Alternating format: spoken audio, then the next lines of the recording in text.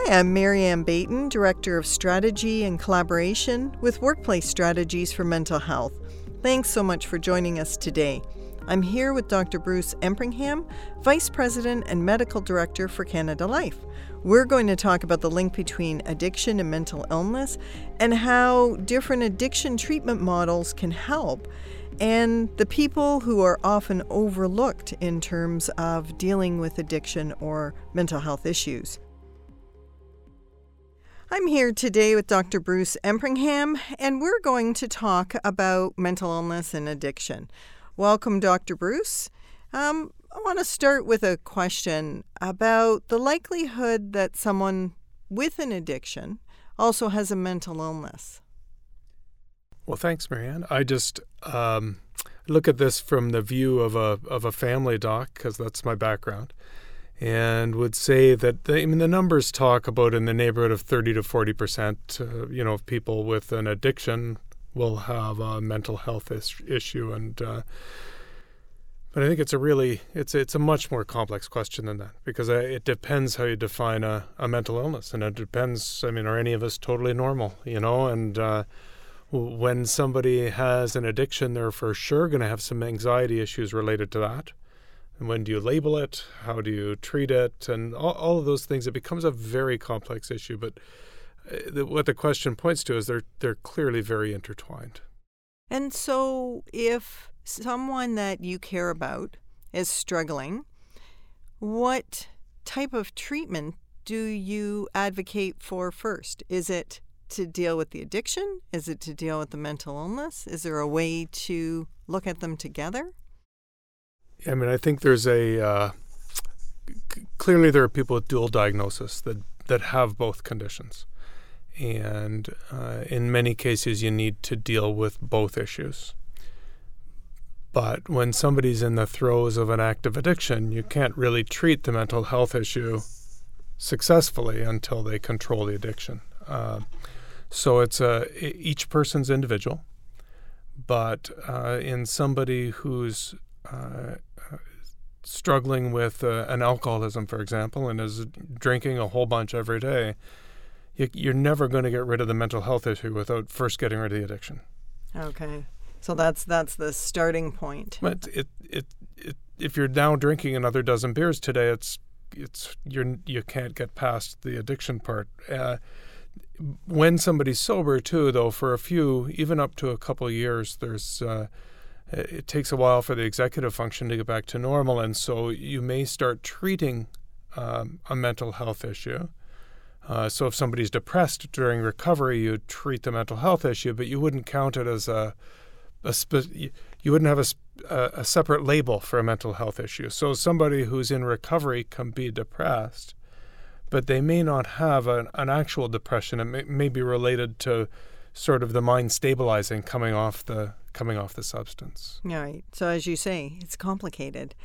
And, in the news today, we hear a lot about opioid addiction. And a lot of the individuals who have this started off with a prescription, maybe from their family doc, for painkillers.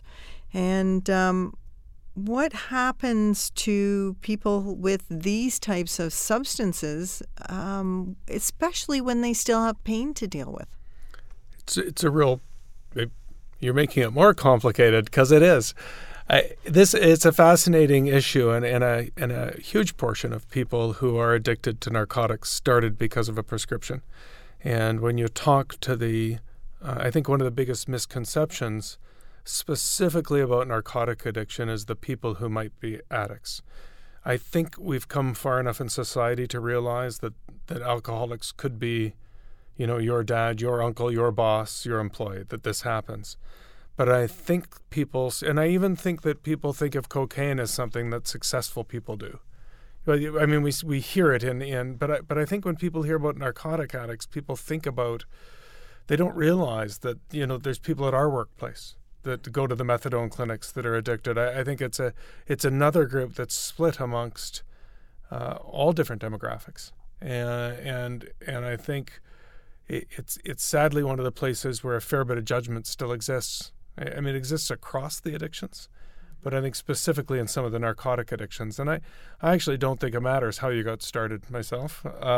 Sometimes we fall into that sometimes, and doctors do and I do. You know, they started from their doctor, so it's a different thing. Well, not really. I mean, you're where you are and you need to get better, and we need to do what we can for you. And so if it's my family member who is dealing with pain and says, I can't go off these painkillers, what's the starting point for them? One of the problems is that the narcotics are not really great at treating pain once someone's been on them for a long time. And people get a psychological and a physical dependence because truly, if you have serious pain, you're afraid to stop because you're afraid it's going to hurt even more. Yet the drugs ultimately become, in essence, treating the withdrawal from the last dose wearing off, as opposed to treating the pain. And it's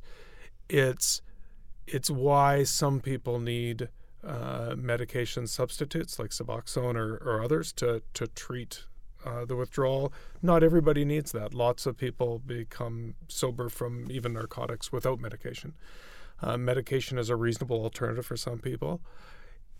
It's about getting people off to get the baseline of the pain first, and it's why there are specialists who do this stuff. It's why there are treatment centers. It's why the docs are involved, because one never knows how much is pain and how much is addiction behavior in the middle of the mess. So when your family member says, I can't come off because I hurt so badly, it's never clear till you're off how much is hurt so badly and how much is substance dependence. Right.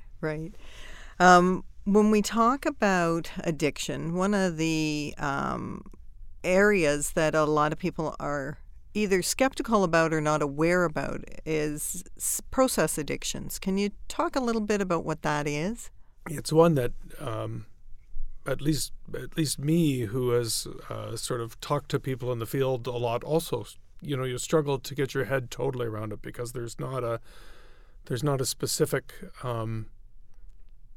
sort of substance withdrawal need, but it seems to people get the reward system of their brain working the right way, and once that behavior starts, it's hard to get out of that cycle. And what I like about treating these things like addictions is it allows for proper treatment. And there will be people that argue that say a shopping addiction is just a behavior, and what do you mean addiction? But rather than that argument, and people will say, well, there's no substance, how can it be an addiction? And I love the label because I love the fact that we can then help people get better. And if you treat it as something, as an addiction, then I think we are much more successful about helping to get people off. And if I could link it to another way for you, I mean, one of the things that I've said and talked to my kids about is that one of the things we don't do well is we don't treat, for example, smoking enough like an addiction.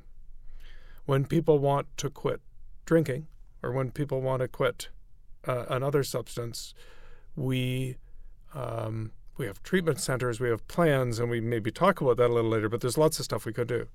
When people want to quit smoking, we can prescribe them a nicotine replacement or stop. We don't deal with the behaviors. People will quit smoking and still go out for a cigar, which, of course, is like celebrating an AA birthday by going out for a beer. It just doesn't make any sense. Right.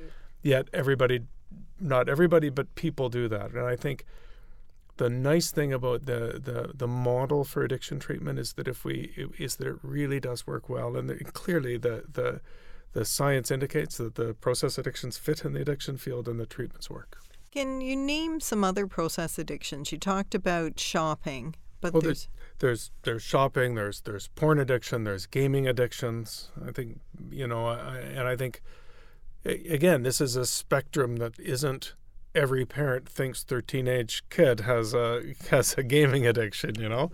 This is a spectrum beyond where, and the diagnosis would be just that it's really affecting your life in a way that's in a negative way. That's really what the difference is. Which is really a good way to look at addiction in general. If you have a couple glasses of wine a few times a month, that's one thing. But if you can't go a day, or if every time you drink, you're drinking to excess, it's going to have negative impacts on your life, on your relationships, on your health. And regardless if the diagnosis is there or not, you need to change that. That's a great way to look at addictions. I think that one can get very sciencey and complicated by looking at a list of criteria that must be met to call an addiction. But I think for practical purposes, on a sort of a day-to-day basis, and addressing whether you or someone you know might have a problem with something, the easiest way to look at it is that if you continue doing something in the face of adverse consequences, and they could be physical. If your doctor tells you to stop because you're wrecking your liver and you still drink, that means you probably have a problem. Or it could be psychological. Your wife left, or it could be relationship. Your wife left you because you drank and you don't change your behavior. There are many different negative aspects, but if you continue to do something in the face of negative consequences, you probably have an issue. Right. And when we look at it now in workplaces, the human rights says that addiction is a disability. And so that has shifted what a lot of employers do when an employee has an addiction. It used to be that they would probably let them go. And now, can you talk a bit about what employers do or should do if they suspect one of their employees has an addiction? It's something I think I've seen happen in our workplace on multiple times over the years. And it could be someone who is showing up to work impaired. It could be someone who is not able to work the next morning, or not capable in the mornings because of what's going on in the evenings. It could be someone who a Mickey falls out of their bag, in the morning and breaks open and raises the questions. There's lots of different ways it can present. It could present because life is falling apart and they're looking for help and actually approach the company. And I think that's a really cool thing when people actually think they can go to their company when it's impacting them to look for help. And we see that a fair bit at our place. And that really sort of makes you happy to be part of that when you run that kind of, when we run that kind of business that people can approach. So I think, in the old days, you're right. I don't know what would have happened. Maybe you lost your job for showing up impaired. But today what would typically happen is, at least at our place, maybe HR would be called first. And in fact, I might be called first, or staff health might be called first. We'd get involved and everybody would recognize that probably somebody showing up for work drinking indicates there's something bigger going on. Somebody who maybe has an addiction and needs some help. There's a number of tools and levers to do. I mean, treatment is a cool and complex and fun thing to arrange for people. I mean, working in addictions and helping people with addictions is so rewarding and so awesome because when people do so well, they become the best employee you ever had, the best husband you ever had, the best people who stay sober are just awesome to work with. Because if you think at the lowest time in your life, when you don't think anything's going to get better, that sort of bottom that people talk about, just when everything is just a mess, and an employer sticks with you and helps you even to get better, the amount of sort of loyalty that often engenders. Not suggesting that the employee owes the company anything afterwards, but people value that. And I think you've helped them, and they will turn in, and then they become sort of champions in the workplace of looking after people who might have other mental health disorders. And again, the mental health disorders and the substance use disorders are so tightly linked that I think they become great champions in your workplace. I mean, there's so many things we can do for them. We have sometimes people who come and talk to the nurse every week or two just to have a touch base. We have people who come and talk to me every few weeks. And over my time here, it's been rare where we've gone through a month or two where I didn't have somebody who was, sort of in the loop. Probably the biggest mainstay would still be AA meetings that we hook people up with. And if you're in a place like London, you're lucky. You can probably choose from 5 or 10 a day. Even if you're in a small town, most towns would have one a day in somewhere. On to treatment centers, which are available, treatment physicians. There's addiction centers run by the government in most places. Treatment centers are simply a great kickstart. They put you in a protected place to stop using for a few weeks and get your feet under you for people who are really struggling. There's all kinds of problems that are societal problems around struggling with that we're right now in London looking at where do we house people after treatment. What happens if you came, for example, from a terrible family situation where all of your family is drinking like crazy and you realize you've had enough and nobody else wants to stop, and we put you back in that house. It's not a recipe for success. So how do we manage that when people go out discharge planning, intake? It's just a great field to work in, and it's great at a workplace to be able to help people mesh into that. I'd say the one place that's overlooked, and probably wouldn't come up in a question, so I'll raise it. The one place that's overlooked is I think we often forget that we should tell people who I often get the question about somebody else. What about somebody else? What about my husband? What about my kid? What about my father? What about whatever? And my answer is always, forget about them. You should go to an Al-Anon meeting, or you should Google Al-Anon and research that stuff. Because I think what family members often do for people doesn't help. When people think they're helping, it's often counterintuitive, the right thing to do. And so I strongly encourage family members and relatives and friends that if they want to be engaged in helping somebody change what they're doing, they need to attend meetings themselves. And what's fascinating to me over the years, I wouldn't have guessed before, but I've come to learn is normal. I have far more success getting the person using to get information, to go to meetings, to go to a treatment center, than I've ever had getting family members to actually go to meetings and to research, to learn about stuff. And I'm not really sure why that is. I think it's hard to accept that this becomes a family issue and you need to be part of that. But what people do is counterintuitive, is often self-defeating and hurts them and the person. Right. And can you talk about some of those behaviors that really are self-defeating? Because I've seen it many times, and it's painful to watch because of the collateral damage. Right. And I think we talk about addiction being a family illness. And in fact, there's a couple treatment centers, including one near London in Ontario, that offer actually an inpatient week for family members, which is way cool and does a ton of everybody you talk to that goes to that and learns about their own codependence. And addiction's talked about as a family illness because it changes the behavior of the people around. Did your husband cover for you by phoning in sick for you when you're hung over to go to work, or validating that you actually had, the flu?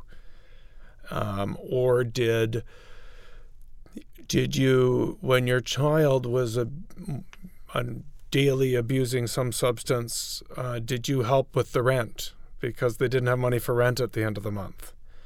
And how did you do that? And in your mind, I'm not for a minute criticizing anybody who's been in these situations, because it's hard to know what to do. What do you do when they have children and the grandchildren might not have a place to live if you don't help pay the rent?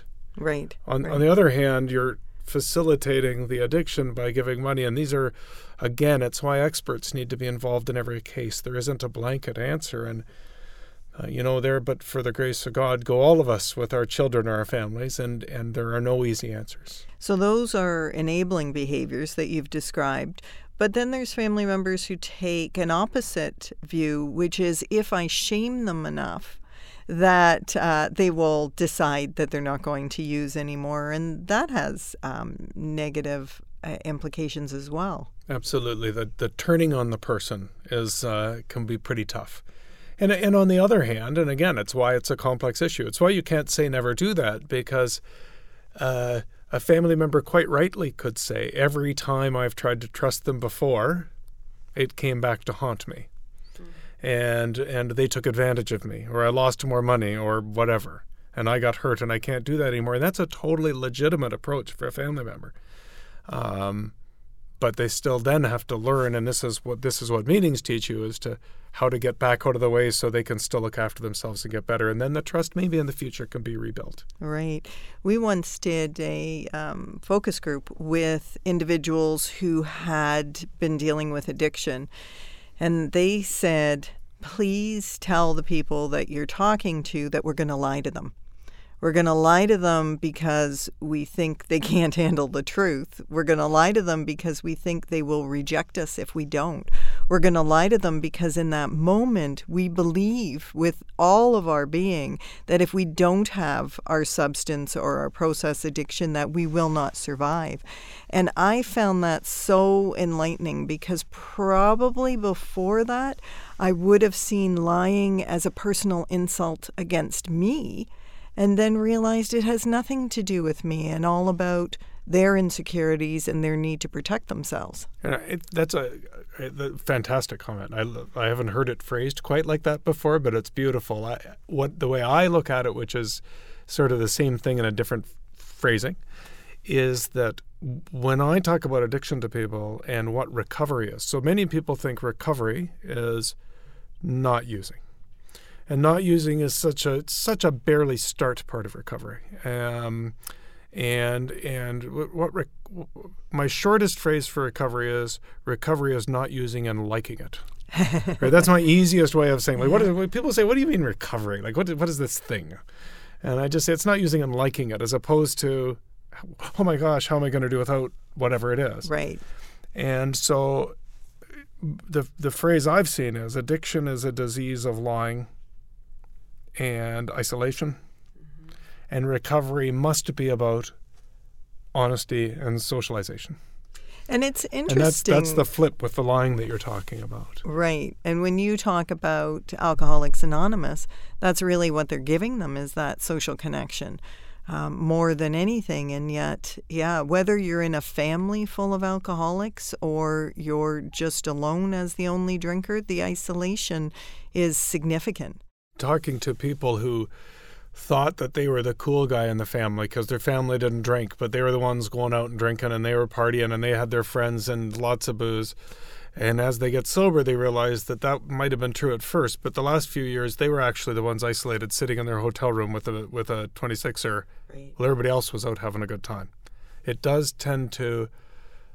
It's very, addiction is very interesting how it changes the way your brain thinks about things. It's very crafty, and the addicted brain is something that every addict is told to look out for.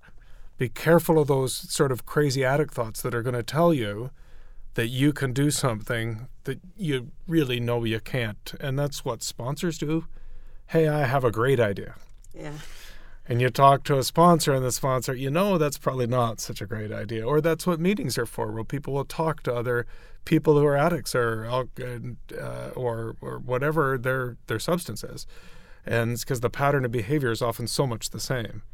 I had this thought. What do you think? No, it's a terrible idea. Or that's a good idea. Yeah.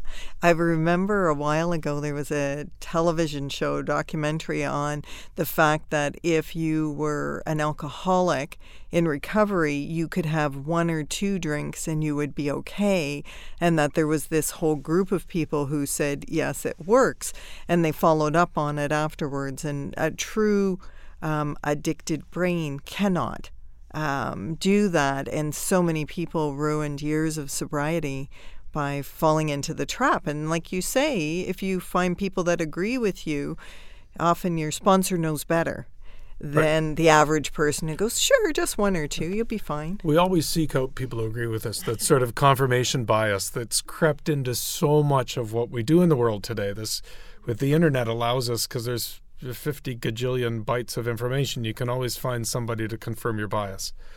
However, one of the things that's changed in the addiction world that I've been learning a lot about in this past year is about the instead of purely abstinence, to look at harm reduction. And clearly, if someone can get abstinent, it's the safest way to go and the best way to go. What we've realized the problem is if the patients don't have a voice in their treatment, as doctors, if the patients don't have a voice in their treatment, and this is not a workplace discussion necessarily, but if people don't ask and they're just told stop or leave, you miss a lot of people. Mm-hmm. And if someone has been a cocaine or heroin addict and they manage to get off that, but they're still using marijuana several times a day, clearly we can look and go, maybe you'd function better off everything, but that harm reduction may be a really good thing for them. Well, and may keep them alive. Right. So I think we can't just look at abstinence as the only way, because it can be too harsh on that we don't get enough people better. Mm-hmm. Great. Let's go back to the workplace for a second. And I'm a coworker. I see somebody and I think, wow, they're really struggling with addiction. What do you recommend I, as a non-professional, should or should not do? It really so much depends on who you are, what emotional triggers you have.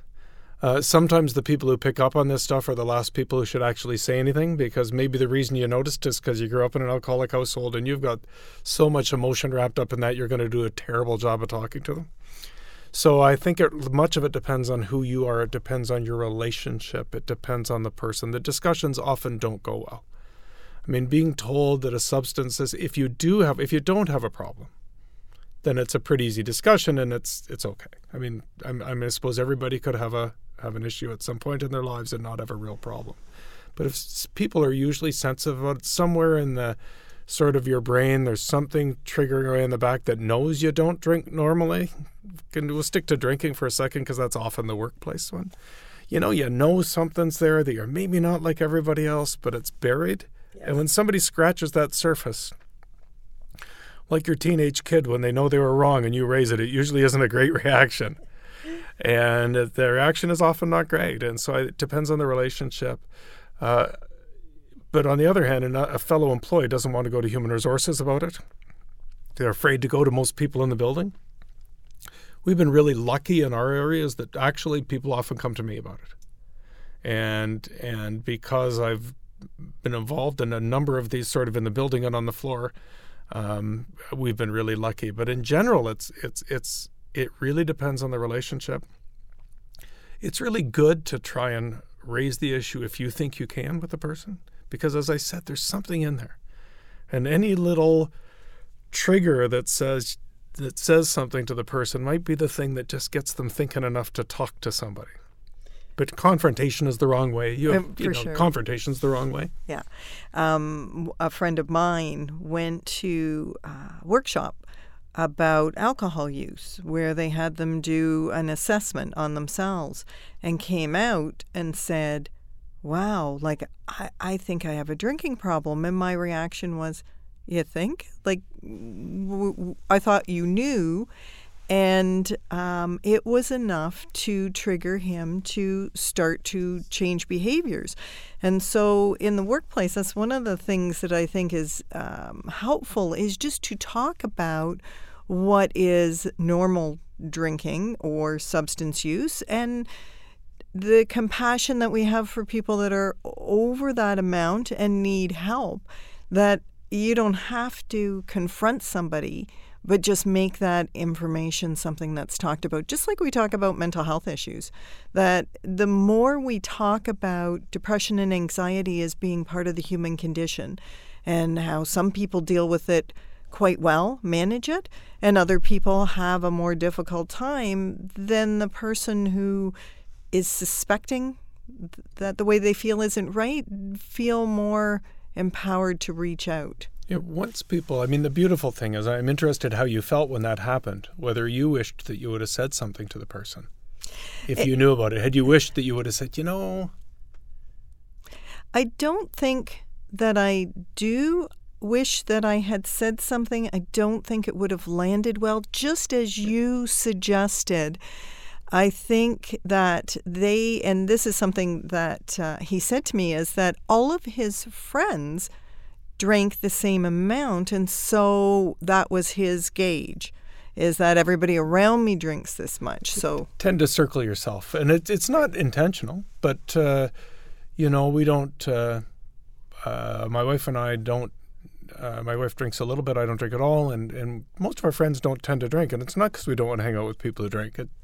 Just because it tends to happen. And if you think that you and 8 friends go out to the keg after work for a couple pitchers of beer every day, then you think everybody does that. Right. It's who you're surrounded with. So I understand. Yeah, exactly.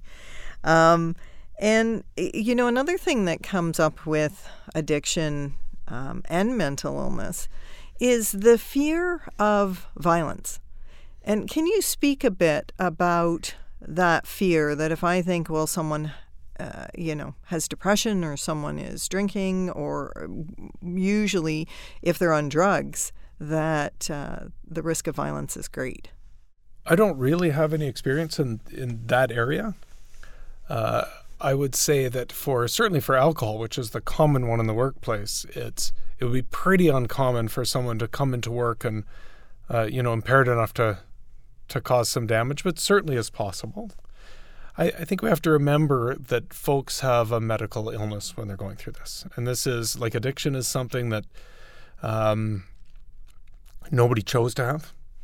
And while somebody in the midst of a drug high might pose some risk, and therefore we need to protect the workplace against people being here with those substances, we still have to have the compassion to recognize that we have to look after people when they're going through that stuff. Just because it now sounds like we're having to look after people who are a threat to us, just understand for a second the difference between what's the difference between addiction, the disease, versus drinking, the behavior. Most people really struggle with that. You chose to drink, so how is that an illness? Is a common question. And the way I phrase it to people is, well, first of all, the disease model is just a great way to get people treated. It makes people get better more, because if we treat it as some sort of social weakness, it's guilt and shame come into it, and guilt and shame are enough there anyway, and all it does is keep people sick, and it's really self-defeating. So just from a treatment point of view, it's a great model. But I think everybody would accept that nobody picked up their drinks intending to be that guy or woman who lost their family and lost their kids and was at they're in their house waiting to get evicted with a 26er of port and everything else is gone. Like nobody chose to be that person. That's the addiction. Nobody wants to be that.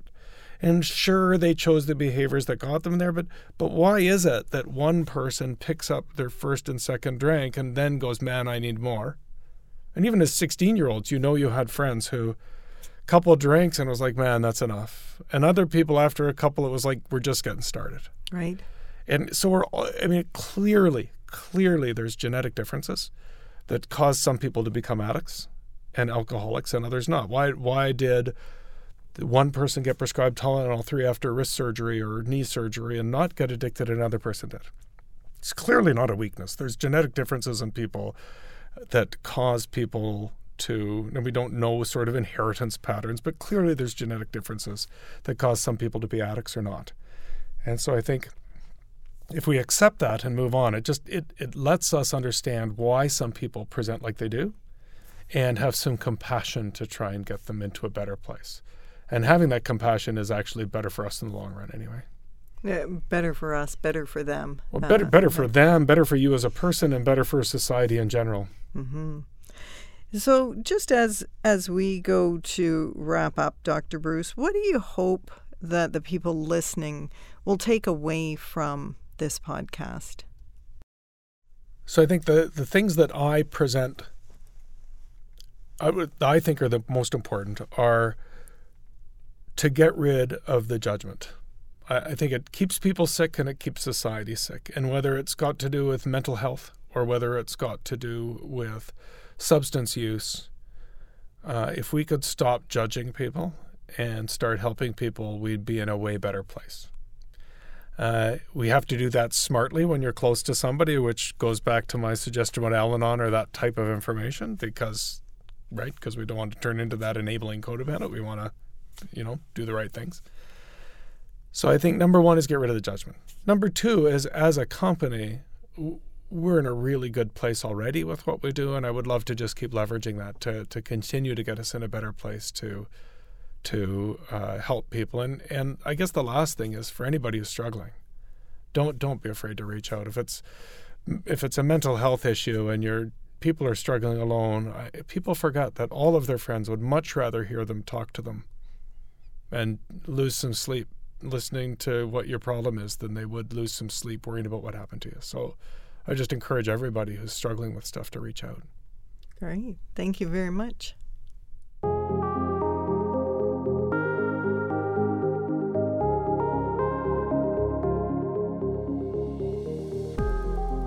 Thank you to our listeners for spending this time with us. As Dr. Bruce said, addiction must be about honesty and socialization.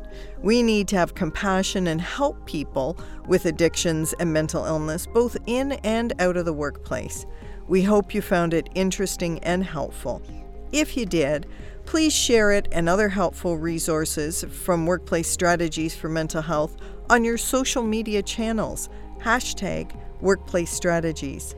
Please also remember to visit our website for materials to support employee success in your workplace. All of our tools and resources are free to everyone.